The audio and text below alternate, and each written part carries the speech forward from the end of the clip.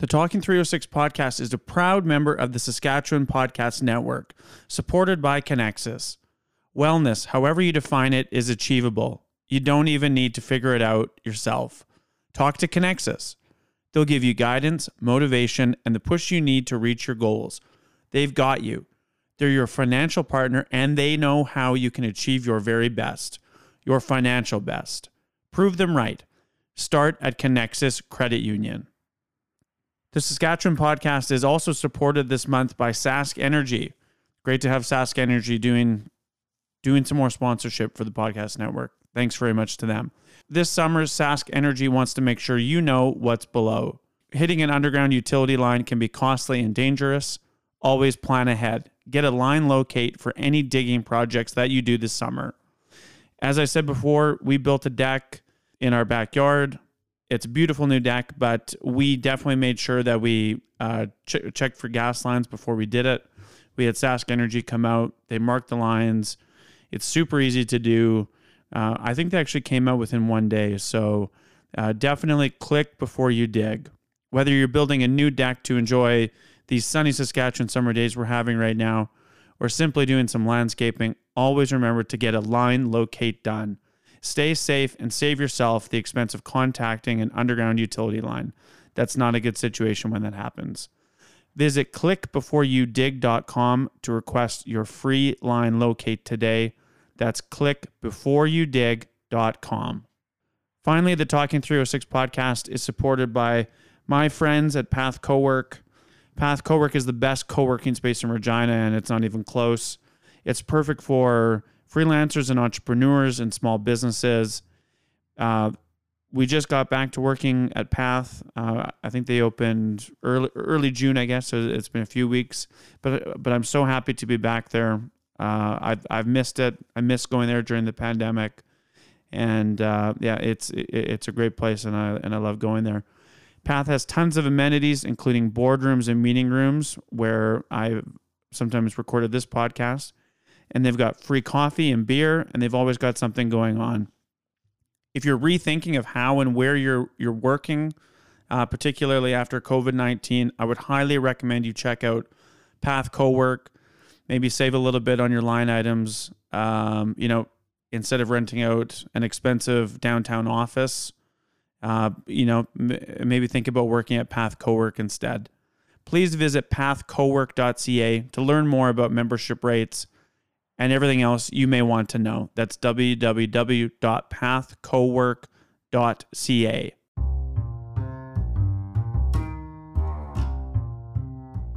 Welcome to the Talking 306 podcast, part of the Saskatchewan Podcast Network. I'm the host, Dale Richardson.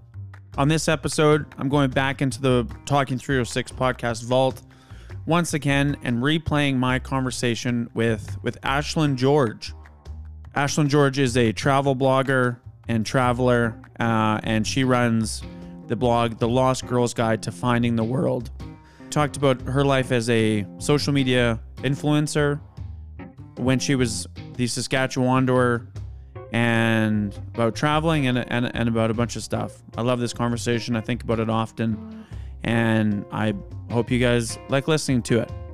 Here's my conversation with Ashlyn George. Hey guys, it's Dale. I wanted to let you know that this episode is supported by Flat Clothing. Flat Clothing makes Saskatchewan and prairie-themed apparel like bunny hugs and t-shirts.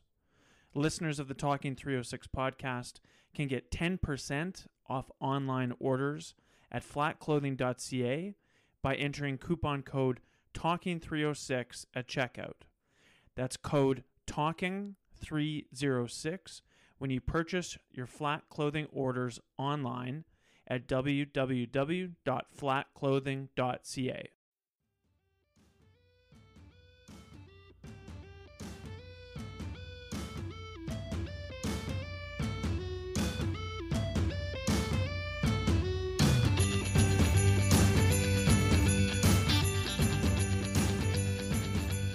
Welcome to the Talking 306 podcast, an original Saskatchewan podcast hosted by me, Dale Richardson.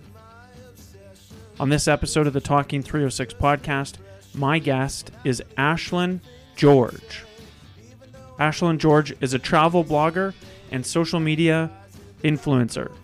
She's operated the travel website The Lost Girls Guide for several years.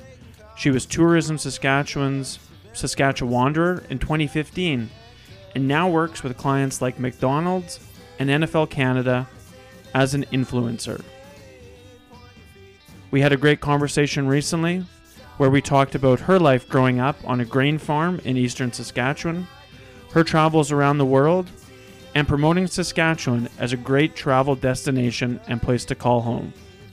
We also had a lengthy conversation about social media, including the negative and not so glamorous side of being a social media influencer.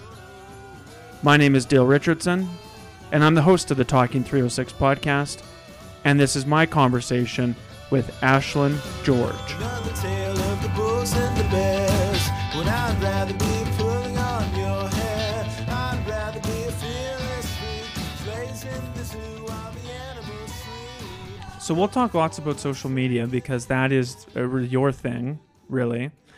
But why don't we go back? For sure. So, are you from Saskatoon? Grew up on a grain farm. Where? Foam Lake Wynyard area. Tiny Oh, little yeah. town called Leslie in between the two. Leslie? Yeah. Oh, how many people live there? Maybe a dozen. Very That's small. not a town then. It's like It's a hamlet. a hamlet. Yes. Downgraded from a village back in, I think, the early 2000s. Okay, so some people left there. Like it obviously not as big as it once was. Leslie? Leslie, yeah. Okay, so did your parents farmed? Yeah, they still do. Yeah, grain farm. What?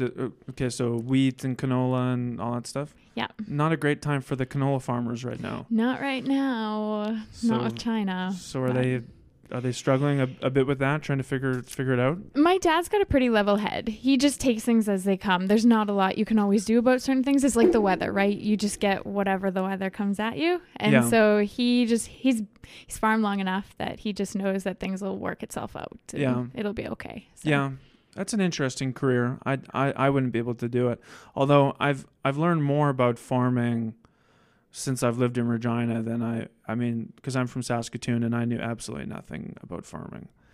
And then you work in government like I did a little bit, and you kind of just have to really learn how to do it or learn what it's all about. And Yep. yeah, it's a pretty important part of this province.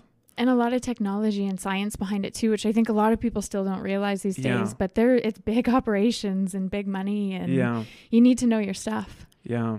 So did you go to high school out in that area then too, or? I did, yeah, in Foam Lake. That's a bit bigger Yeah. of a town. It's about 1,100 people. Yeah, So. I know of Foam Lake. Oh Okay. yeah. So I feel like you must know somebody from there. No. No? Well, I'm sure that I do. I just Foam. I think maybe the Coopers. I know some like David Cooper. Yeah, and absolutely. They're from Foam Lake? Yeah. Oh yeah. Okay. I thought so. Yeah, his dad was my high school one of Oh, my really? high school teachers. Yeah. What did he until- teach you? He was our volleyball coach, and then he taught English, and then he passed away in my final year of high school. Oh, But, I didn't know that. Yeah. Okay. Yeah, he was a really good teacher, though. Okay. Yeah.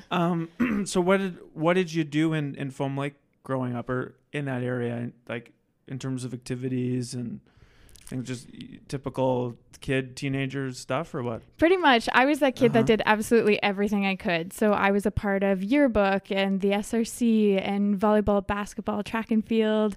I did dance, tap, jazz, and ballet, piano, like Jeez. drama. You named it, I did it. I wanted to try everything. Yeah. Yeah. Yeah, that's a full schedule. It was. But it's nice with a small town because you only have so many people that can be on a team.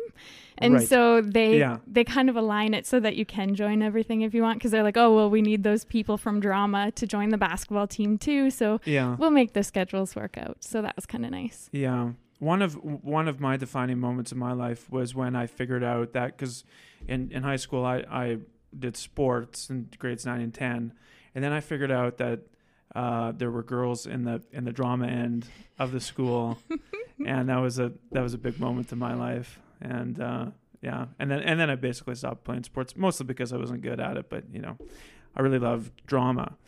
Okay, so you did kind of usual high school teenager type things, and then you went to the U of S. I did, yeah. Okay, and you studied to be a teacher. I did. Okay, so what did you do? Because education's not a direct entry. No, it's not. Okay, so what did you do for the first couple of years in school? So I originally went to university to become a doctor. So I was doing lots of pre-med classes, and I think I completed all of them except for the physics class. I was just done with the math, and in any of the labs, I did a lot of chems too. Yeah. So I was split 50-50 between biology and English and decided to pursue an English degree. So I completed that during my last year of education as well. Okay. Kind of did the 2 degrees in 5 years. Why did you decide not to pursue medicine? I think just because it was a lot of schooling and I just wanted a little bit more freedom. I'm that person who I like to do a lot of things. You can even see that in my high school career. Yeah, I tried everything. And I just didn't know what I wanted to do, really. There was a lot of options I didn't even know about. And I just felt I liked playing sports. I liked coaching it. I liked teaching people. I like sharing what my passions are with other people. Right. So I figured education was a really good path to go down because you can get an education degree and not end up in a classroom, which is what happened to me and happens to a lot of teachers too. So it's very transferable to a lot of different professions. Yeah, medicine is very committed. Yes. You're either in it or you're not. Exactly. Because that's it's almost a 10-year commitment when you depends on what your specialty is, I guess, but it could be even longer. 4 for the actual degree, and then the residency can be 3-4 years, maybe more than that, right? So yeah, and there's still times where I would have loved to have been an emergency room doctor, and there's still times I dream about it and think about it, but I'm pretty happy with where I am now too. Yeah. Okay. So, biology for when you were in education? Okay. Yeah, that was my major in education. Although why that? I just love animals, nature. Even now, I love being outdoors. So high school biology? That was great too. I enjoyed it. But for high school teaching. Yeah, high school okay. biology teacher. Oh, yeah. I see. Yeah. Okay, that's interesting. Yeah, I find I have a lot of teacher friends and nurse friends, and I wonder if I think you and I are pretty close in age. I wonder if we're just part of that age group where there were a lot of teachers and nurses being hired in Saskatchewan. So there's a job for me, and there you go. I think so, because I look at my high school graduating class, and I think there was 30 of us. There was 5 exchange students on top of that, but I want to say there's probably 7 or 8 of us who became teachers, and at least another 3 or 4 that are nurses. How many of them went back to Foam Lake to work there? There's actually a few still in Foam Lake now. I'd have to count them, but there's probably Foam Lake and area. There's probably 6 or 7 at least. That's cool. But some of them, work out on the rig, so they're kind of there and back. And yeah. Okay. How did you get into? So did you start your travel blog, like your travel website first before the Saskatchewan Wanderer? Okay, so tell me about that. Why? What made you think? Okay, this seems like a cool thing to do with the website and. So it all started, I guess, with finishing university. I had my degrees and I didn't really know what I wanted to do still.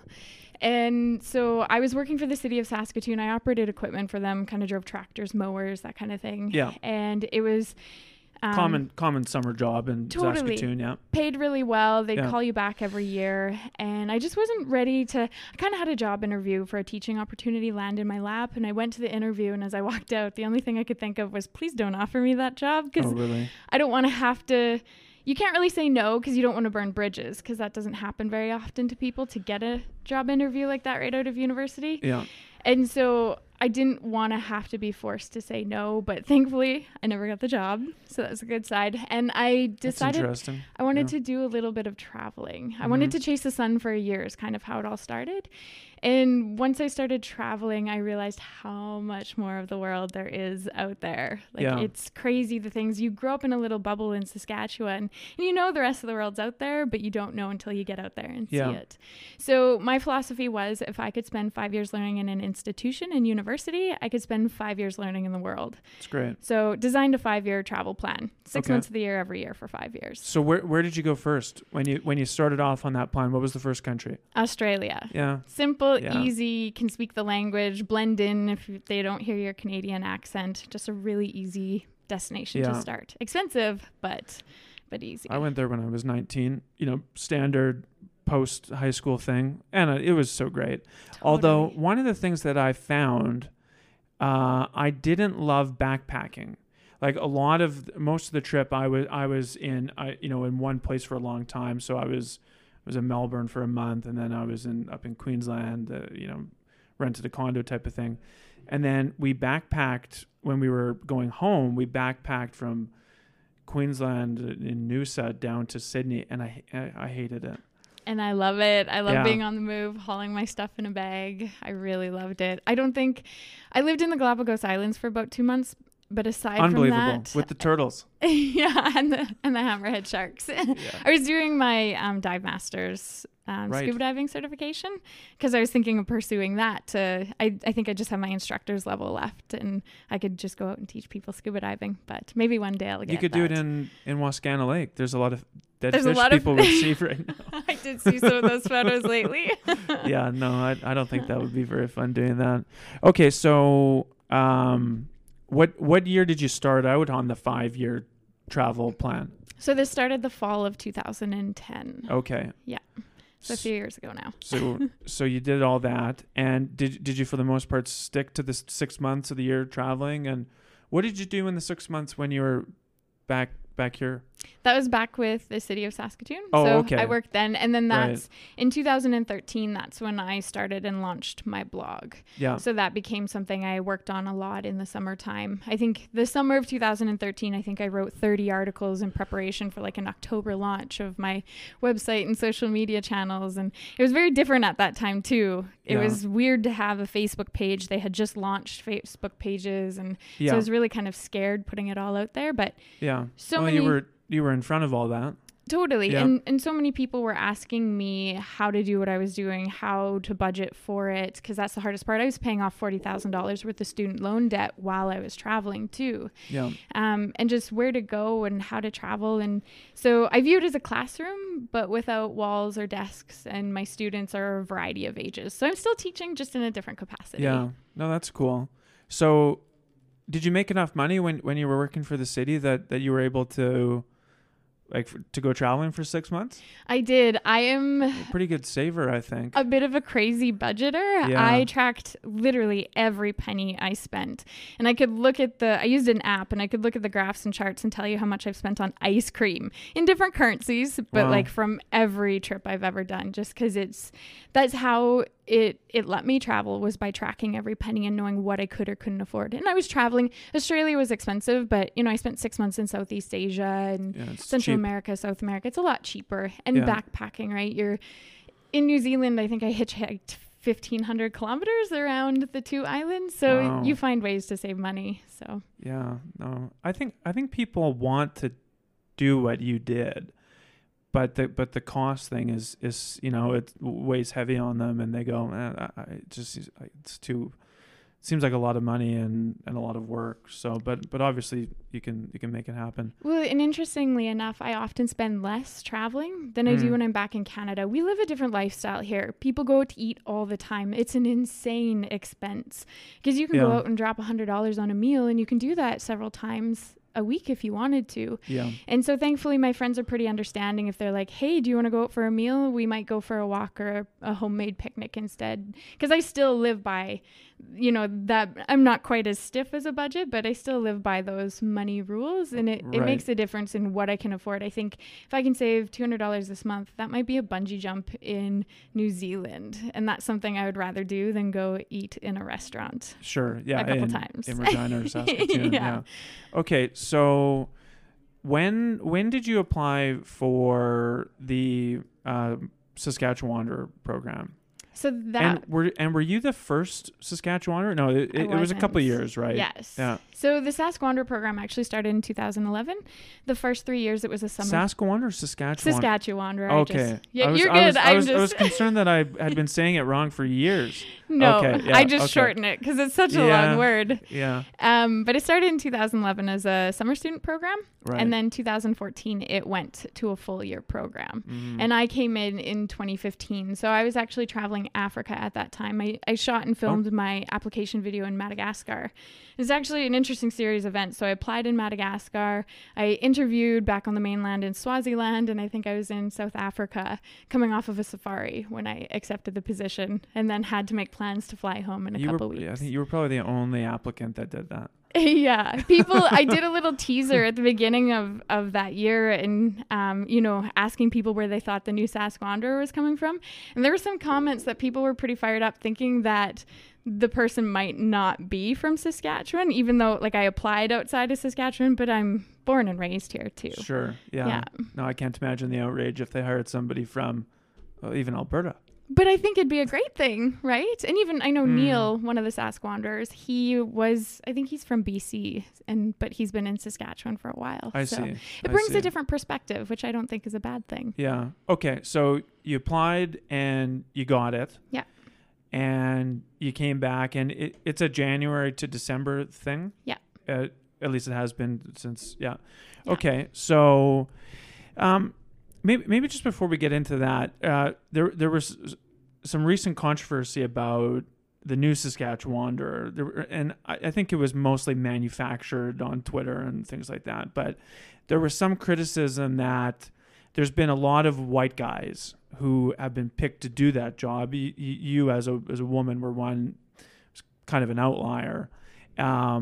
Does that make any difference, do you think, or do you think that that as long as they go and do their job and tour about Saskatchewan, it doesn't really matter? Sometimes I don't know who the applicant pool was too, who actually applied to the position too, but it's a very demanding job and you need certain credentials for it. And I understand why they choose to hire the best person for the job. Yeah. Although I do know some of the past Sask Wanderers have identified differently and maybe just not publicly about it, or don't visibly look a bit more diverse than just like a white blonde haired. Yeah. Well, the current guy, he's Métis, I think. But he, as you just noted, he at least visibly looks white. Yeah. But because of that, there was a lot of criticism. So, and as you said, I mean, maybe only 5 people applied. Who knows? So what are you going to do? Yeah. I thought that was interesting, and yeah. But I do know the government is very inclusive and does look to hire diversity within the position too. So, but I can't speak to the applicant pool that. Yeah. No, of course. Yeah. I just thought that was interesting. Okay. So you get the job. Where was the first place in Saskatchewan that you went and you did a profile on, or that you went to for that job? The first story I did, it didn't come out publicly as the first story, but I went to Great Western Brewing and did a video there. The first outside of kind of Saskatoon and Regina, I joined up with the Prairie Women on Snowmobiles and joined them for a day of snowmobiling, which was really cool. Where did I meet them? I met them in Hudson Bay, and then I traveled with them through a couple small communities into Weeks. It was a very tiny community, and I can't remember where the banquet ended that night. It's been a few years now. Yeah. But I followed along with them, and that was kind of my first on the road. Yeah, that's an interesting group to go with. Really cool. What's the name of them? The Prairie Women on Snowmobiles. Great. And they fundraise for women with breast cancer. Right. So, yeah. I recall them. Yeah. So, I'm assuming, had you traveled kind of extensively around Saskatchewan before doing that job? Not a ton. Okay. So what did you get out of that in terms of, because I mean, I've traveled more around Saskatchewan, living in Regina just because of my previous jobs, than I did before I got here. But it's a diverse and beautiful province, and you think that it's flat, and then you get down to the Cypress Hills, and it is not. And so I guess what surprised you about that job and seeing meeting different people in particular and seeing different things? That there are so many amazing hidden gems in Saskatchewan. You just have to be willing to get out there and go find them or read about them and get out there. And it might be an hour or two away from where you live, but that's nothing crazy in Saskatchewan, right? I just drove down 2.5 hours from Saskatoon this morning. It's not a big deal. And I tell people this very honestly, that there are just as many amazing and wonderful things to do and experience here in Saskatchewan as there are anywhere else in the world. And I feel like I can say that quite confidently, considering how much of the world I have been so fortunate to see. Right. But I have had incredible experiences here that are top of my list that I've never experienced anywhere else. What's at the top? The Northern Lights. Yeah. They're extraordinary. And I didn't even realize just how amazing it was growing up on a farm to look up and see all the stars, or like we drive home from Foam Lake late at night and the Northern Lights would be dancing across the sky, and you meet people traveling and they've hardly ever seen the stars. Right. I was in California about a year ago, and I was out hiking in one of the national parks, and there were some people from LA who there was like maybe 5 or 6 stars out, and they were just, their minds were blown about the stars. And I was like, oh, this is terrible. You can't see anything. Yeah. Because it's just perspective. Yeah. We have a cabin up at Emma Lake, just north of PA. And I'm just like what you thought there. I've been dulled to the fact that, it's pretty cool. And then sometimes there you can see the Northern Lights, and it's neat. But even then, just because you see these things so much, it's like, oh, okay. I'm going to go to bed. I'm not going to go out and watch them because this is not an everyday thing, but it's not unusual. Right. So I think just that appreciation for what we've grown up with here. And even looking back at growing up on a grain farm, again, that was normal to me. That was every day. That's how I grew up. And then you move to the city, or you meet people who have only ever known big city life. Yeah. And like, I used to just run out to the garden and go sit in the pea patch, or like I'd get annoyed because mom would send me out to pick a pail full of fresh raspberries. Now as an adult looking back at that, how amazing to just run out your backyard and go pick. People in Los Angeles pay $10 for organic raspberries. Exactly. That you were able just to pick out of your garden. So okay, so you did that for a full year. Yeah.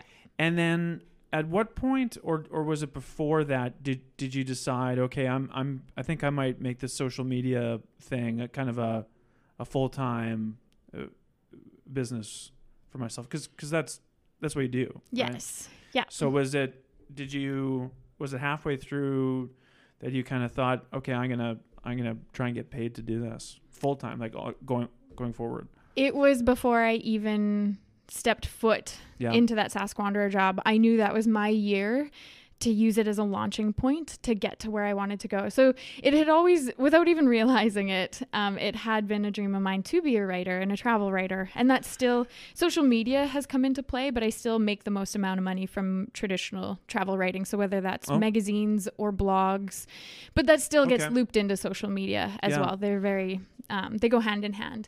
And so I knew that my year as a Saskwanderer was going to help me get to where I wanted to go. So I gave it 150% that whole year, networked as much as I could. And it was because of that network that I was able to build that year, that the next year when I went full-time on my own, that I was able to scrape by. It was very, a lean year, but scrape by and make it a full-time thing. I also traveled for 6 months that next year, but I set myself up with what I could save in the Saskwanderer year. I could either travel for a full year on it, again, very small budget, but travel for a full year, or use that to live on while I tried to make a living doing it. So it gave me kind of that, 12-month buffer zone, and I still have that 12-month buffer zone today. So I live off of everything I made last year, and everything I earn this year goes to living next year. So I'm very lucky with that. Yeah. Not a lot of people do that, but it's that 12-month safety net, because, I have a client that, in January I land a contract with them. I might not get paid until months later. Yeah. Sometimes you split it 50-50, but it's still, there's always money waiting to come in. Right. So it's kind of a safety net. So that was one of the things I was going to ask you, is not about all the clients that you work with, but I'm sure that one of the questions you get from other people is, well, how do you make money?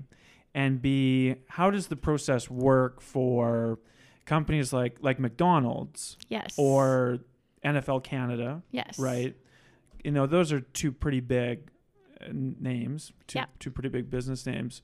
So when they want to partner with you, do they just send an email or call you or send an Instagram message and say, hey, Ashlyn, we'd like to we'd like you to work with us? Lots of times, yes. Yeah. It sometimes still surprises me how often I get Instagram, like very professional, official messages through Instagram, even though you can email me directly. Yeah. Most of the podcasts that I've set up, like the one that, like, we set this up on Instagram, I think almost all of them I've reached out on Instagram, and it just seems to be an increasingly very accessible way to get in touch with people. Yeah, Instagram has changed a lot too in terms of where business is going and where money is going into. And I find even when I land contracts with clients, although I have a great following on Twitter and Facebook, they're really just focused on Instagram, which is like, hey, if they want to access my other channels, that's cool because I can potentially earn more money. But if they just want Instagram, that's fine, and I don't have to advertise out on my other channels. Yeah. But yeah, so it's been a process of several years too. This isn't just something overnight, but I became known as one of the experts in Saskatchewan for travel, and especially outdoor adventure travel. Yeah. I've continued to do that since I was a Sask Wanderer. I did a lot of it during that year too, but it's just my personal passion. So it's easy to get out and do that stuff. And so now that I have an audience, that's, an avenue for clients to reach out to advertise to, and I have a really great relationship with the people who do follow me. I respond to every comment all the time. And so when people are looking to advertise in the Prairie region, I'm one of few in the Saskatchewan area who has that audience and that relationship with them. So that's where in Toronto or Vancouver, nobody would probably ever look at me. There's right? Thousands, totally, if not millions. Totally. So it's my advantage to be from Saskatchewan, promote and talk about Saskatchewan, and I've gotten big writing contracts with global organizations that I never would have gotten if I hadn't been from Saskatchewan. That's like, Saskatchewan is my foot in the door, right? Honestly. Yeah. So in the case of McDonald's, which I'm a huge McDonald's fan anyway, I eat a Big Mac in every country I go to that has McDonald's. That was well before we worked. This is part of your contract, isn't it? With them no, this isn't. This is just me being like, I literally had McDonald's on the way out here today. Sure. Just a genuine fan. And then so when they reached out to me, it was just such a perfect fit, because that's a really important thing too, is what is the fit? Is it natural? Is it something that you can experience and share that experience, or is it completely off brand? Right. And there's lots of companies where I'm like, oh, I love your product. It just doesn't really work for me, though. It just doesn't fit with what my social identity is. So, some delicate jewelry doesn't fare well in the outdoors. So, okay. So walk me through, though, how the McDonald's thing does fit in for you. So if anyone follows you on Instagram, when you feature McDonald's, it's you traveling to the McDonald's in Moose Jaw where they have the barn. Yes. And talking about the one in PA, which is like similar to that. Yeah. So, but I guess what are you highlighting for McDonald's when you, or I guess any of your clients, when you're going out and doing something for them? So often with clients, they have very specific campaigns, right? So McDonald's will hire me for X number of campaigns in a year. I'm in my second year of a contract with them right now. This one's just a 6-month one. And they have very specific regional campaigns that they'll pick me up for. So this recent one, they were highlighting iconic McDonald's locations around Canada. Moose Jaw happened to be one that I was nearby, so they sent me out there to go get a series of photos for them.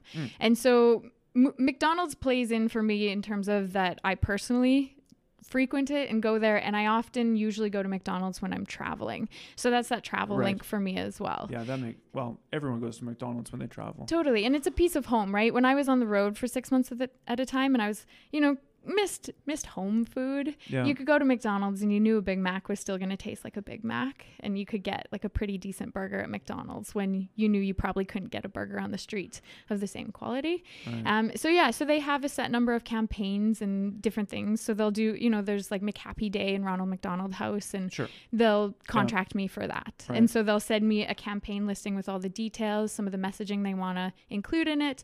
They let me do complete creative control over going out and getting whatever style of photo I think would fit into that. Yeah. So that blends in. I did a French fry one last summer, and I was able to stand in the middle of a canola field with a golden French fry. It's perfect. It's a perfect fit. Yeah. So, but then I do have some of their messaging that I have to include into my posts, but I can make it my own as well. Yeah. So it's kind of blending what they need and what I deliver to my audience. And for the most part, people already know about the Big Mac thing and think it's hilarious. And so it's just a natural fit into my social media. What about the NFL? That one was a little bit different. I am not a huge or hardcore NFL fan, but I also told them that when they sent me a little questionnaire, and I was honest. I was like, I'm not a big fan, but I said it's really cool because there are some Saskatchewan players in the NFL. So I kind of pitched them back saying, you know, if you get me out to a game, it would be even cooler if you could get me a meet and greet with, you know, John Ryan or whoever. Yeah, because you went to a Vikings game this last season, right? I did. And Brett Jones from Weyburn. Yes. Plays with them. And I didn't get to meet him. And actually, my team is the Packers, and I chose them. Yeah, that's right. Yeah, it happened to be a Vikings game, but I chose the Packers for several different reasons. They're very similar to the Riders. They're publicly owned, and they pay fans. I thought this was the greatest thing. They pay fans to come into their stadium and shovel snow off the seats for their games. And I can get behind a team that's like that and very similar to the Riders. It felt like home. But so, when I went to the Vikings game, I thought it could have, I did get down to the sidelines and had a pass for that, which was pretty wild, but I didn't get to meet him. But it's funny because I come back home and I know people who know him. You know, it's just that small community. He was here just the other week. And exactly. Yeah. So it's cool to connect those dots. And people are such hardcore football fans in Saskatchewan too, that they were just really excited to see that I was part of all that. I didn't have, and I don't admit to being a diehard fan. I don't know all the stats, but I know the game. It's entertaining. It's so much fun. Walking into that $1 billion stadium and in Minnesota, in Minneapolis, it's incredible. Wild. It was such an incredible experience. They had the Super Bowl there this year, the last season or the season before, 2 years ago, I guess. Yeah, it's incredible. It's just amazing. Like, you had to wear ear protection because the decibels of the crowd going wild was so much. And any clients that you've worked with that you did do the work for them and it was a bad experience? You don't need to say who it was, but did things ever go sour? Like you're doing the work for them and you kind of go, I don't know if I want to work with them again. Sometimes it feels a little off-brand, and it's never anything like it was not like anything went bad. It was just they didn't know how perfect of a fit it was for me. Yeah. And then sometimes it's surprising how quick some of these contracts turn around. So you might get a campaign debrief and then they need that content within a couple days. Right away. And that's a really difficult thing, because if I'm on the road, even with the McDonald's one, I was in like Alaska and the Yukon, and there's literally only one McDonald's in Whitehorse. And I was like, well, I don't know what day I'm going to be in Whitehorse to get this turned around. But it's all about communication too. So if you come back at them and say, hey, this is my situation, can we work around it? They're usually really good about that. So it's just being able to deliver it really quickly and, get contracts back to them really fast and then get out there, shoot that content. So that's probably the most challenging part of it. That northern trip, that was when you were in the van for all that time? Yeah. Gee, that looked like a interesting time. I don't know amazing. if I could have done that. I'm getting the van this weekend, and I'm going to take it for a couple weeks just on my own. I'm actually the photographer and filmmaker, Matt Scoble, that I work with. It's his van. It's his dog, but she's kind of my dog because I've looked after her for quite a bit. Matt had to go home for just some family stuff, and so I ended up with her for over a month in the van, and he's going on a trip to Europe right away, so he's bringing the van and Alpine out. So I'm going to take it for 2 weeks and go writing and just kind of take some time off and focus on some projects I have. Do you like social media, like working in it all the time? And I ask that in the sense of, is it good, do you think? Like, because particularly in the last couple of years and I guess months, just with the focus on elections and things like that,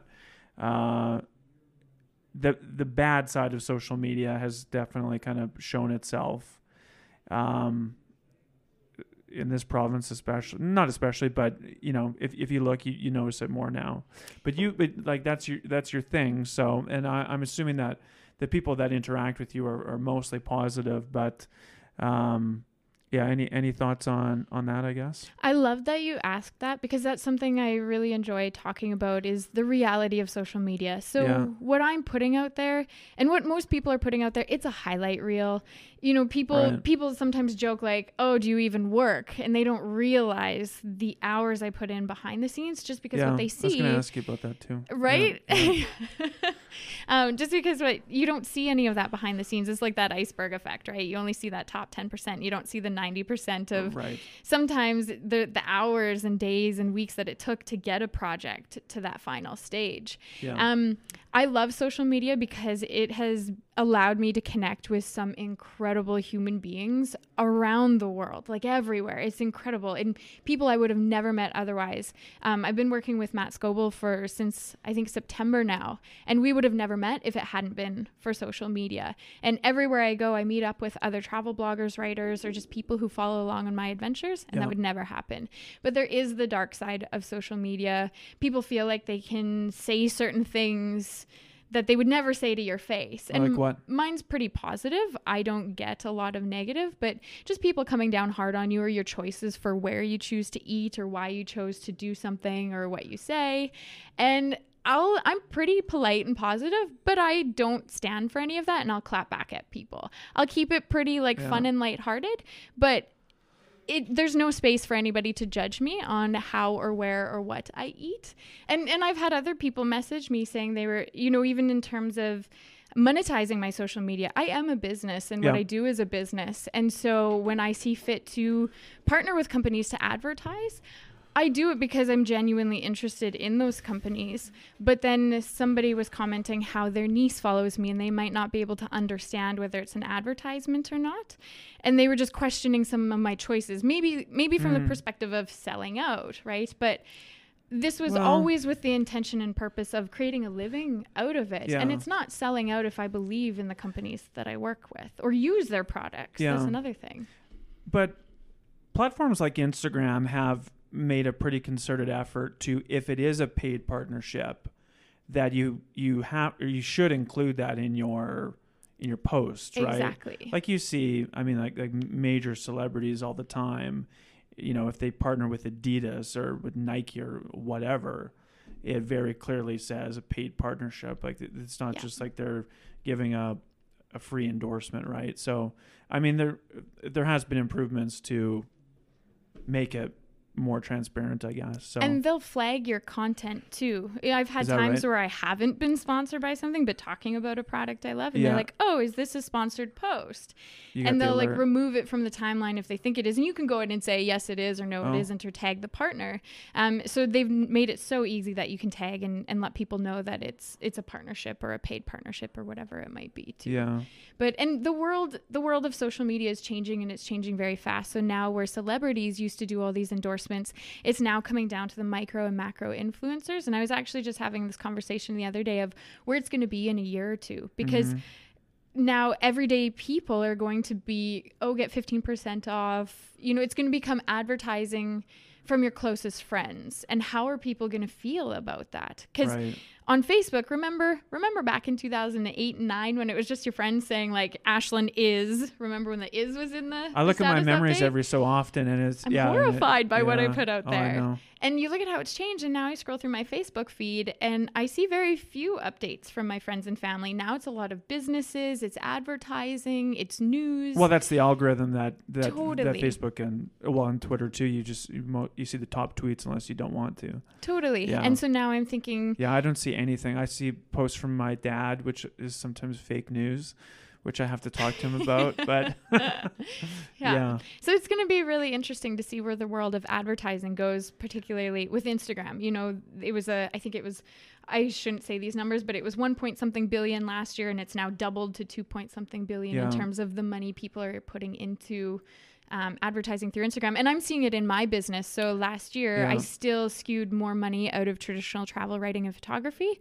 And I do speaking engagements, and I do video work, and I do social media, and I break that up into kind of my 4 pillars of my business. Yeah. And this year already I see that social media promotion side with bigger clients, more money. It's now skewing more than my traditional travel writing is. Right. So, but it's a great opportunity for me because I have the audience, and these are brands I'm using every day anyway. Do you ever have any days where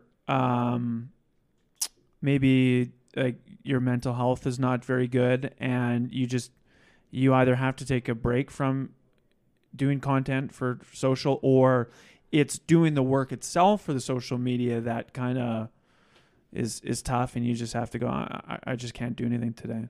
Absolutely. All the time. The days where my schedule is a little bit quieter, I find I scroll a bit more, and it used to make me feel really bad about my life. When I'm like, I'm doing some really cool things, why should that make me feel bad? But you're looking at everybody else's highlight reel and you're comparing everybody all together against one person yourself. And so you can never compete against the cool things that everybody's doing. And so I've just been able to kind of take a step aside from it and say, you know what, that's okay. I'm like, their path is their path. This is my path. And nobody can ever replicate my path, just like I can never replicate theirs. And I'm happy with where I am and where I'm building to. And so I just need to remind myself that. But stepping away from it is a good thing to do. And touching base with friends and family. I'm pretty serious about when I'm out with friends and family, the phone goes away. Yeah. I don't have it out because I need to turn off. I need to tune out. Yeah. And I think that's really, really important for mental health. And even in terms of creating content, it takes hours to post up on 3 channels. So how many hours per day or per week do you spend before you hit, publish on Facebook or share on Instagram, or the stupid bird button on Twitter?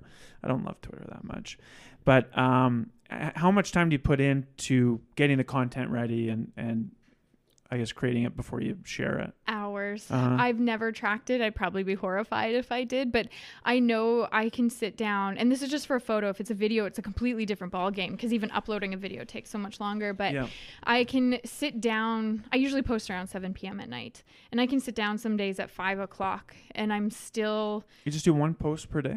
Usually, one post per day. And it's tailored to Facebook, Instagram, and Twitter. Yeah. And I probably do less posts on Instagram just because it takes more effort, because there's researching hashtags, there's researching accounts to tag. There's, there's just so much more to it that takes a lot of time. And you need a very different photo on Instagram than I need on Twitter and Facebook as well. Yeah. The aesthetic is just very different. Yeah. And then following up with comments. Sometimes I could just sit and spend the whole night on my phone replying to comments. So it could be anywhere from 15 minutes on like a really good day. Like yesterday was easy. I posted about my Big Mac in Ireland that I had last week. And you were just in Ireland like a couple of days ago, and now you're here. Yeah.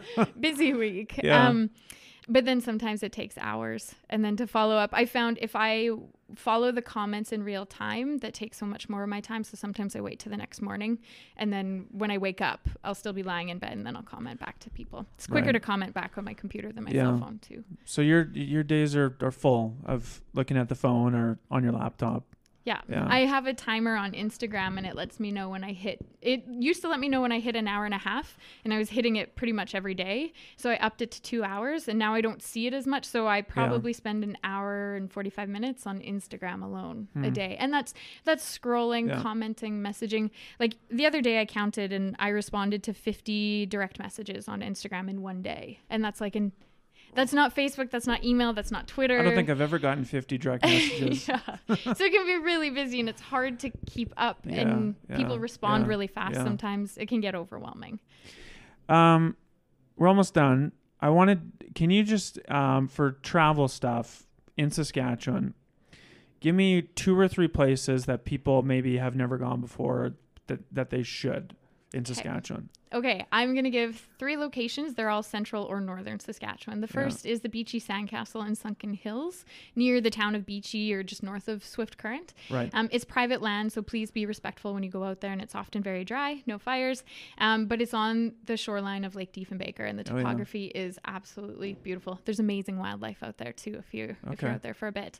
Heading into the Boreal Forest, one of my favorite places to go in Saskatchewan. Up near La Ronge, just south of the town, is the Nipecamew I never know if I'm pronouncing that right. Sandcliffs.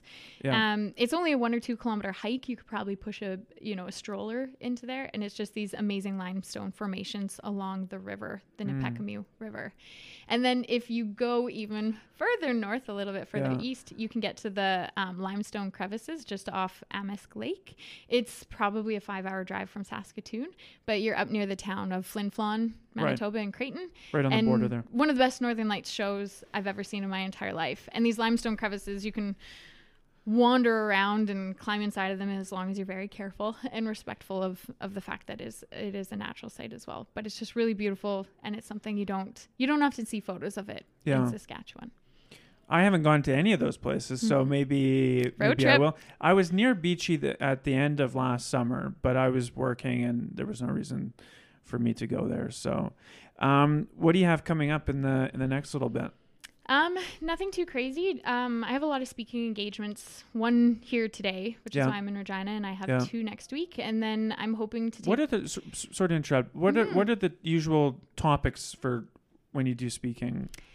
So tonight is kind of about Saskatchewan and just talking about what I just mentioned, some of my favorite places, and just really promoting Saskatchewan as a wonderful place to explore. And then next week, I'm doing a workshop with Tourism Saskatoon for some of their members. That'll be about social media.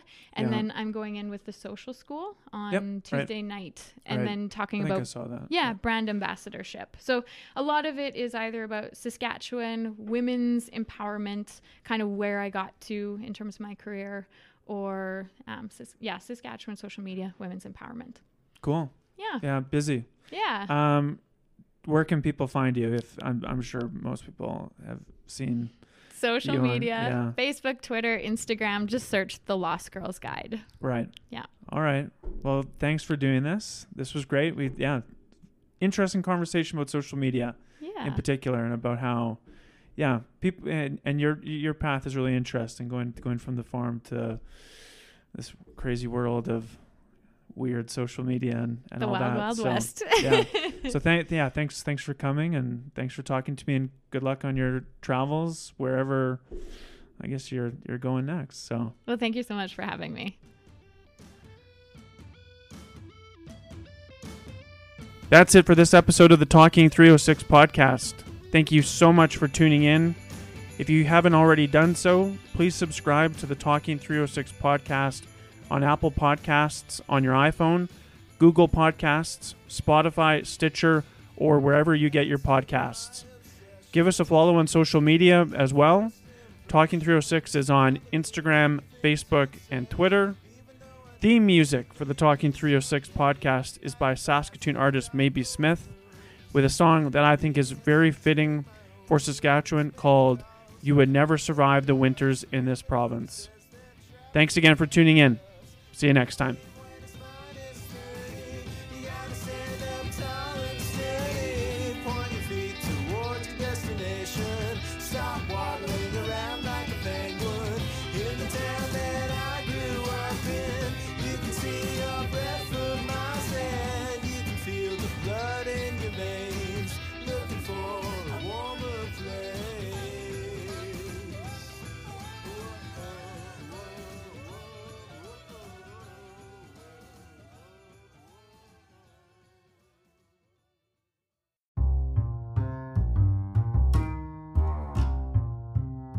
That's it for this episode of the Talking 306 podcast. Thank you to Ashlyn George for taking the time to sit down with me for this podcast. And thanks for her support of the Saskatchewan Podcast Network. She's worked with me on a couple of promotional things for the podcast network. Speaking of the Saskatchewan Podcast Network, thank you to Connexus Credit Union for supporting the Saskatchewan Podcast Network. The podcast network would literally not be possible without Connexus, so thank you to them. Thank you as well to Sask Energy for supporting the Saskatchewan Podcast Network this month, and thank you as always to Path Cowork, to my friends at Path. It's the best place to work in Regina, and it is by far the best co-working space in all of Saskatchewan, I would say.